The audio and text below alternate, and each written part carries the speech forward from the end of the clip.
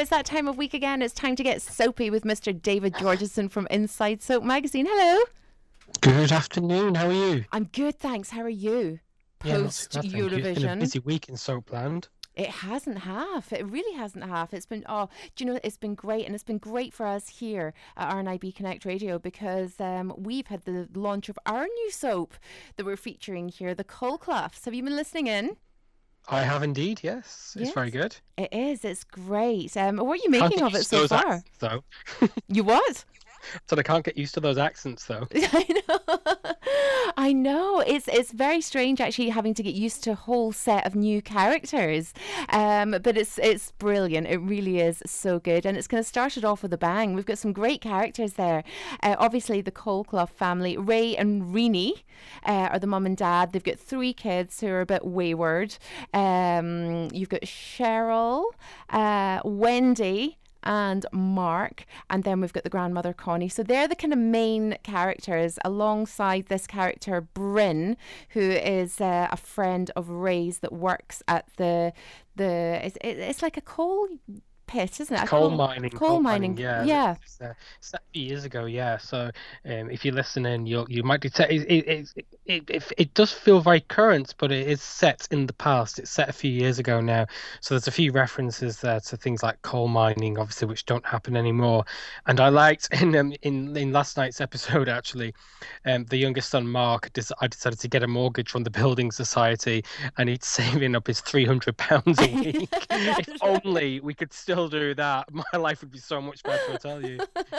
Oh, tell me about it. But you know, it's funny because I feel as if in the first week of the soap, I mean, that says what, 3 days in that we've actually heard. This will be our 4th episode that comes up tonight. But I just feel that, you know, I've kind of got to know the characters pretty quickly, you know, which isn't always easy when you're, you know, watching a new program, particularly if you can't see. But obviously with radio, it has to be a bit more of an impact when you're getting to know soap characters, isn't it? Yeah, absolutely. If you haven't, basically, I think we can sum everyone up quite quickly with all this now. So we've basically got Renée trying to keep all the family together. Raymond in hospital following this terrible accident at the coal mine. He's quite badly injured now, so it is going to be very interesting if he survives or not. Mark, obviously, is the youngest son, wanting to move out and have his independence, but still looking for his tea on the table every time he comes in, which I thought was quite funny. Wendy is the one who is actually, she's out there and she's got a job in a bakery and causing lots of trouble. Cheryl is the dark one now. Cheryl is the middle child, and she was getting a bit antsy last night about the fact that her new GP will not continue supplying her with antidepressants, and I think we're going to see some fireworks with that one now, and she's not going to take quite kindly to this. And also she's got a very troubled home life, I think, as well. She's got a young baby that never seems to stop crying, but they keep hinting about this partner of hers. I'm not sure if she's married or not, but it doesn't sound good, put it that way. And I know the grandmother Connie, who seems to dish out a lot of advice, and it seems to be a lot of unwanted advice, quite frankly. So let's see what happens. But yeah, it started off with it quite very well indeed, and we've already had one major incident and lots of things that are about to explode later on, I imagine. Well, just a little preview to tonight. I have a funny feeling that Bryn, the character that has been the cause of this mining accident with Ray and who put Ray in hospital, it wasn't deliberate, but you know, it's been sort of down to him in the first place. I think he's got a little thing for Renée. Well, yeah, I mean, this is from what Bryn has been to see Raymond in the hospital, of course, and is already dropping major hints about unions and getting people involved and compensation and all this. And I think when people start talking like that, especially when poor Raymond is literally stuck in his bed with a spinal cord injury, and it's so very serious. And I think Bryn is only thinking about the cash and what he can get out of this, maybe including Renée as well. Who knows? Yes, who knows indeed. Well, listen, tune into the Colcloughs tonight here on RNIB Connect Radio, around about 6:40 to find out what's happening with the latest instalment. Now, let's move on to Emmerdale. Now, Back to present day, yes. yes, and I don't know what to make of this. Last night we saw Rona and Pierce in a field. She was screaming at Paddy, letting her feelings out to, well, an invisible Paddy, and he was letting his feelings be known to his dead wife, Tess. And they kind of felt a bit silly at the end and were laughing, but then it ended with them kissing. Is she bonkers? That is all I can say. First of all, let's forget the fact that he's literally just lost his wife only a few weeks ago and is a grieving widower. But in the middle of all this, of course, Pierce is acting very, very strangely now. He seems to be on a one-man mission to find out where Kieran is. Kieran, of course, is the one who knocked over and killed Tess. So yes, Kieran does need to be caught because he has gone on the run and left Vanessa literally holding the baby. But the way he acted with Vanessa, he was so threatening towards her. And yes, whether she did or didn't know more than she was letting on about Kieran, you should not act like that to somebody. I know that he's desperate to know the truth, but I'm just worried for Rona now, and Vanessa for that matter as well, because I think Pierce could have a very sinister side, and we know that when Tess was alive, when she was having the affair with Paddy, she hinted at a few problems in her marriage, and I'm just wondering if we're about to find out what those were. Yes, I kind of get that funny feeling too. And obviously, Vanessa has already alluded to the fact that, he has taken over Kieran's dad. What do you call him again? Rishi. No, Rishi's. Oh, Rakesh. Sorry, yes. I beg your pardon. Rakesh. Now he's taken over Rakesh's job. He's now living with Paddy's wife. This kind of steaminess is now going on between them. It feels like a big payback. Like something is just not right here. Yes, absolutely. All the alarm bells should be ringing, and Rona should know this. After everything that's happened to her in that village, she should know when something is wrong, and she doesn't seem to be understanding this at all. I don't know if she's on some kind of revenge mission against Paddy now, and that might be kind of a thought going through her head, following his affair with Tess, but it's a really, really bad mistake. And she has got Leo, her child, to think of as well. And I've got a feeling that Marlon, obviously Leo's father, is going to be doing a lot of rescuing and a lot of worrying about what is going on in Rona's life at the moment.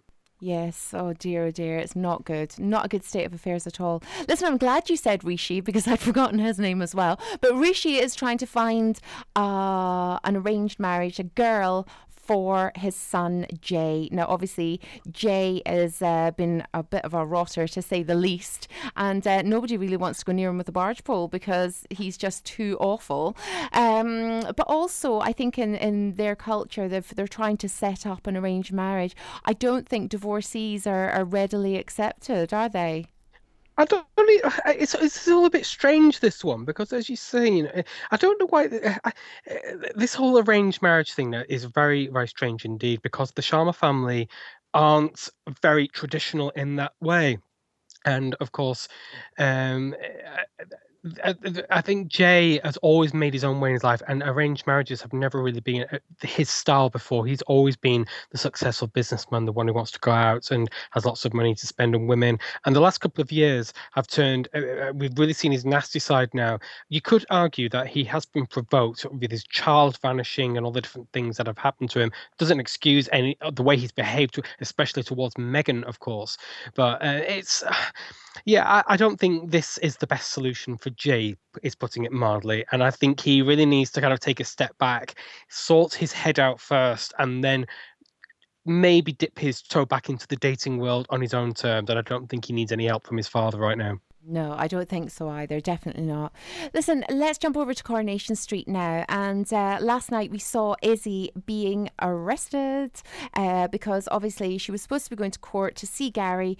Now, Gary has been arrested and he's up in court because he was trying to score drugs for her, not for recreational use as such, but more for pain relief. But she's obviously quite addicted because she got herself into a spot of bother last night trying to organise some drugs for herself.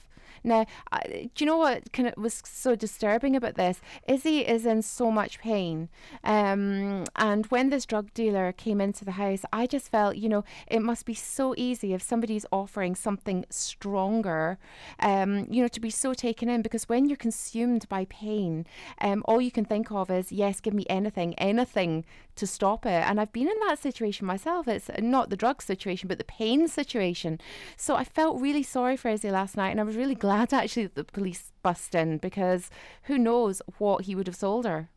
She is putting herself in great danger, absolutely, yeah, but she's got to think about the other people around her, her child and her family, of course. And my problem with Izzy at the moment is, yes, I have a huge amount of sympathy for her with the pain, and yes, it is so difficult when you're in that situation to know what to do for the best. And when you feel like you can't get through the day, of course you're gonna, if the solution is cannabis, then of course you're going to take it. I completely understand where she's coming from.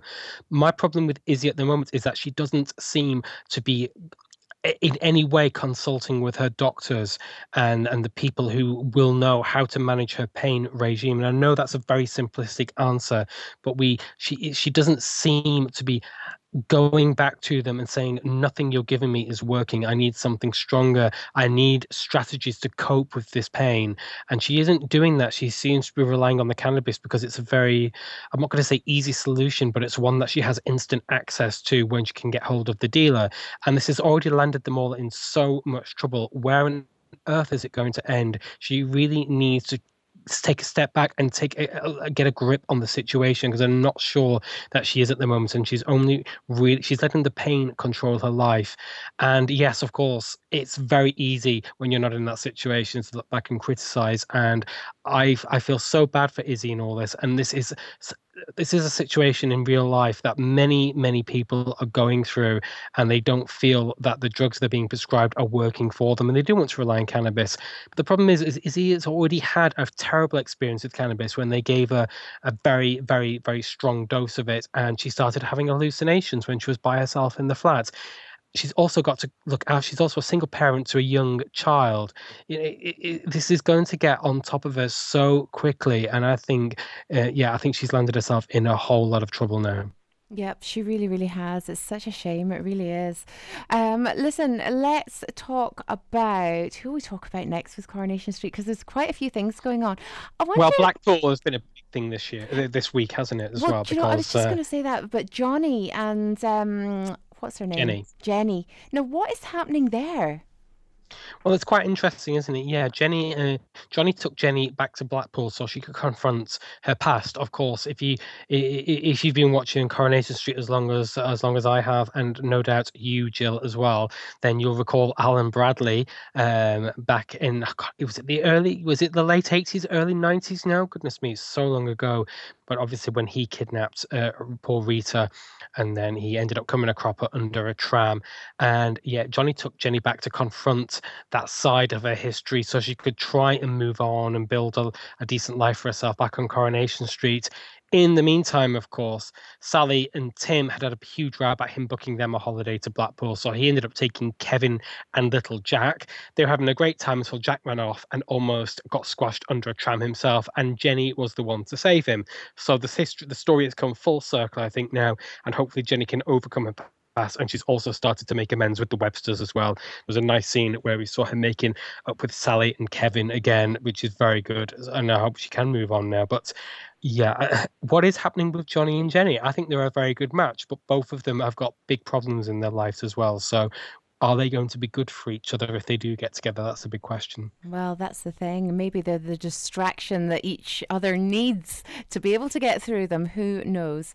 Listen, it's the soap everybody's been talking about. Whether you're a fan of EastEnders or not, everybody knows that Peggy Mitchell has sadly passed away this week. Now, the last episode was Tuesday when Peggy actually died. What did you think of it? Loved it. Absolutely brilliant. It's the problem is that when there's in case anybody hasn't seen it, and I don't think it's spoiling it for anyone if you haven't watched it. Peggy returned to Walford a couple of weeks ago, and we already knew from a few months ago when she made that one-off appearance with Phil that cancer had come back. She had breast cancer in the 90s, and then it came back and it has spread, and it particularly had spread to her brain. So she was having problems remembering things and situations and conversations that she had. So while she was in the state that she was in this week, she wanted to take control of the situation and end her own life.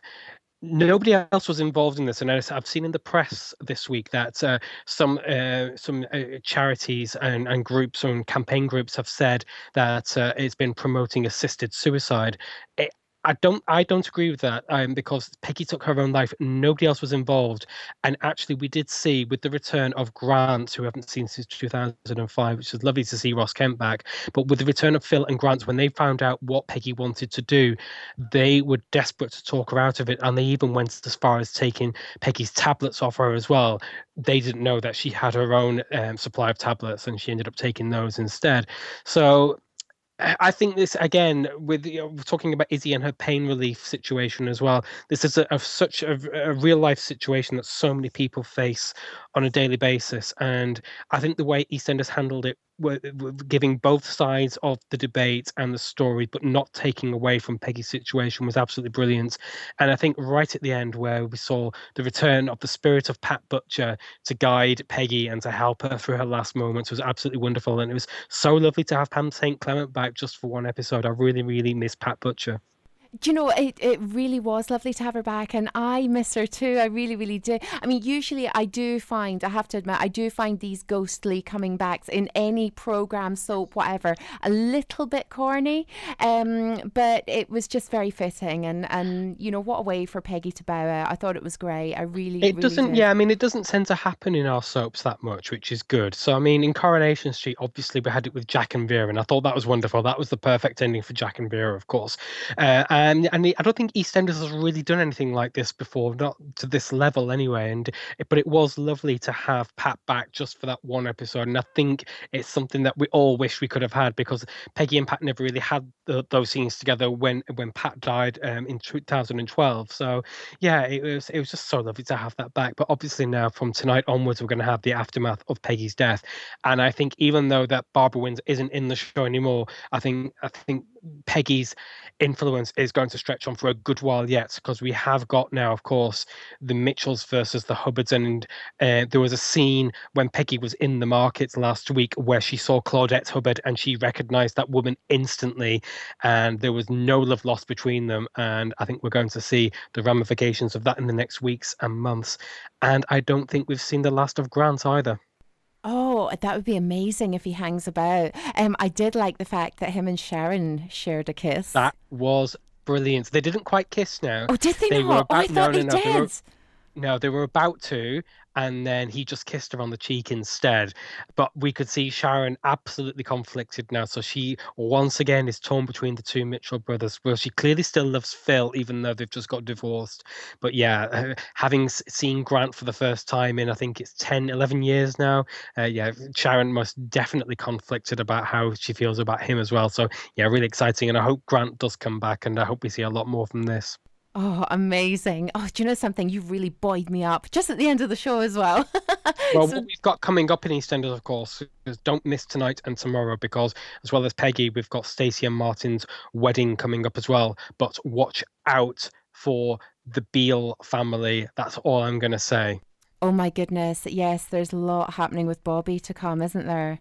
Hmm. Okay, David, thank you so much, you little tease you. Thank you so much for joining us on RNIB Connect Radio today. And obviously, if anybody wants to take a look at Inside Soap Magazine, the brand new copy's out. We've actually got it in the studio here. My producer has been sifting through it the whole show when he should have been doing his work. But it's a brilliant copy, as it always is. And you can go out and get it now. If you can't and want to take a look online, it's a fully accessible website. Have you got the web address? I do. It is insidesoap.co.uk. Brilliant. David, have a fabulous week and we'll speak to you again next week. Take care. Bye bye.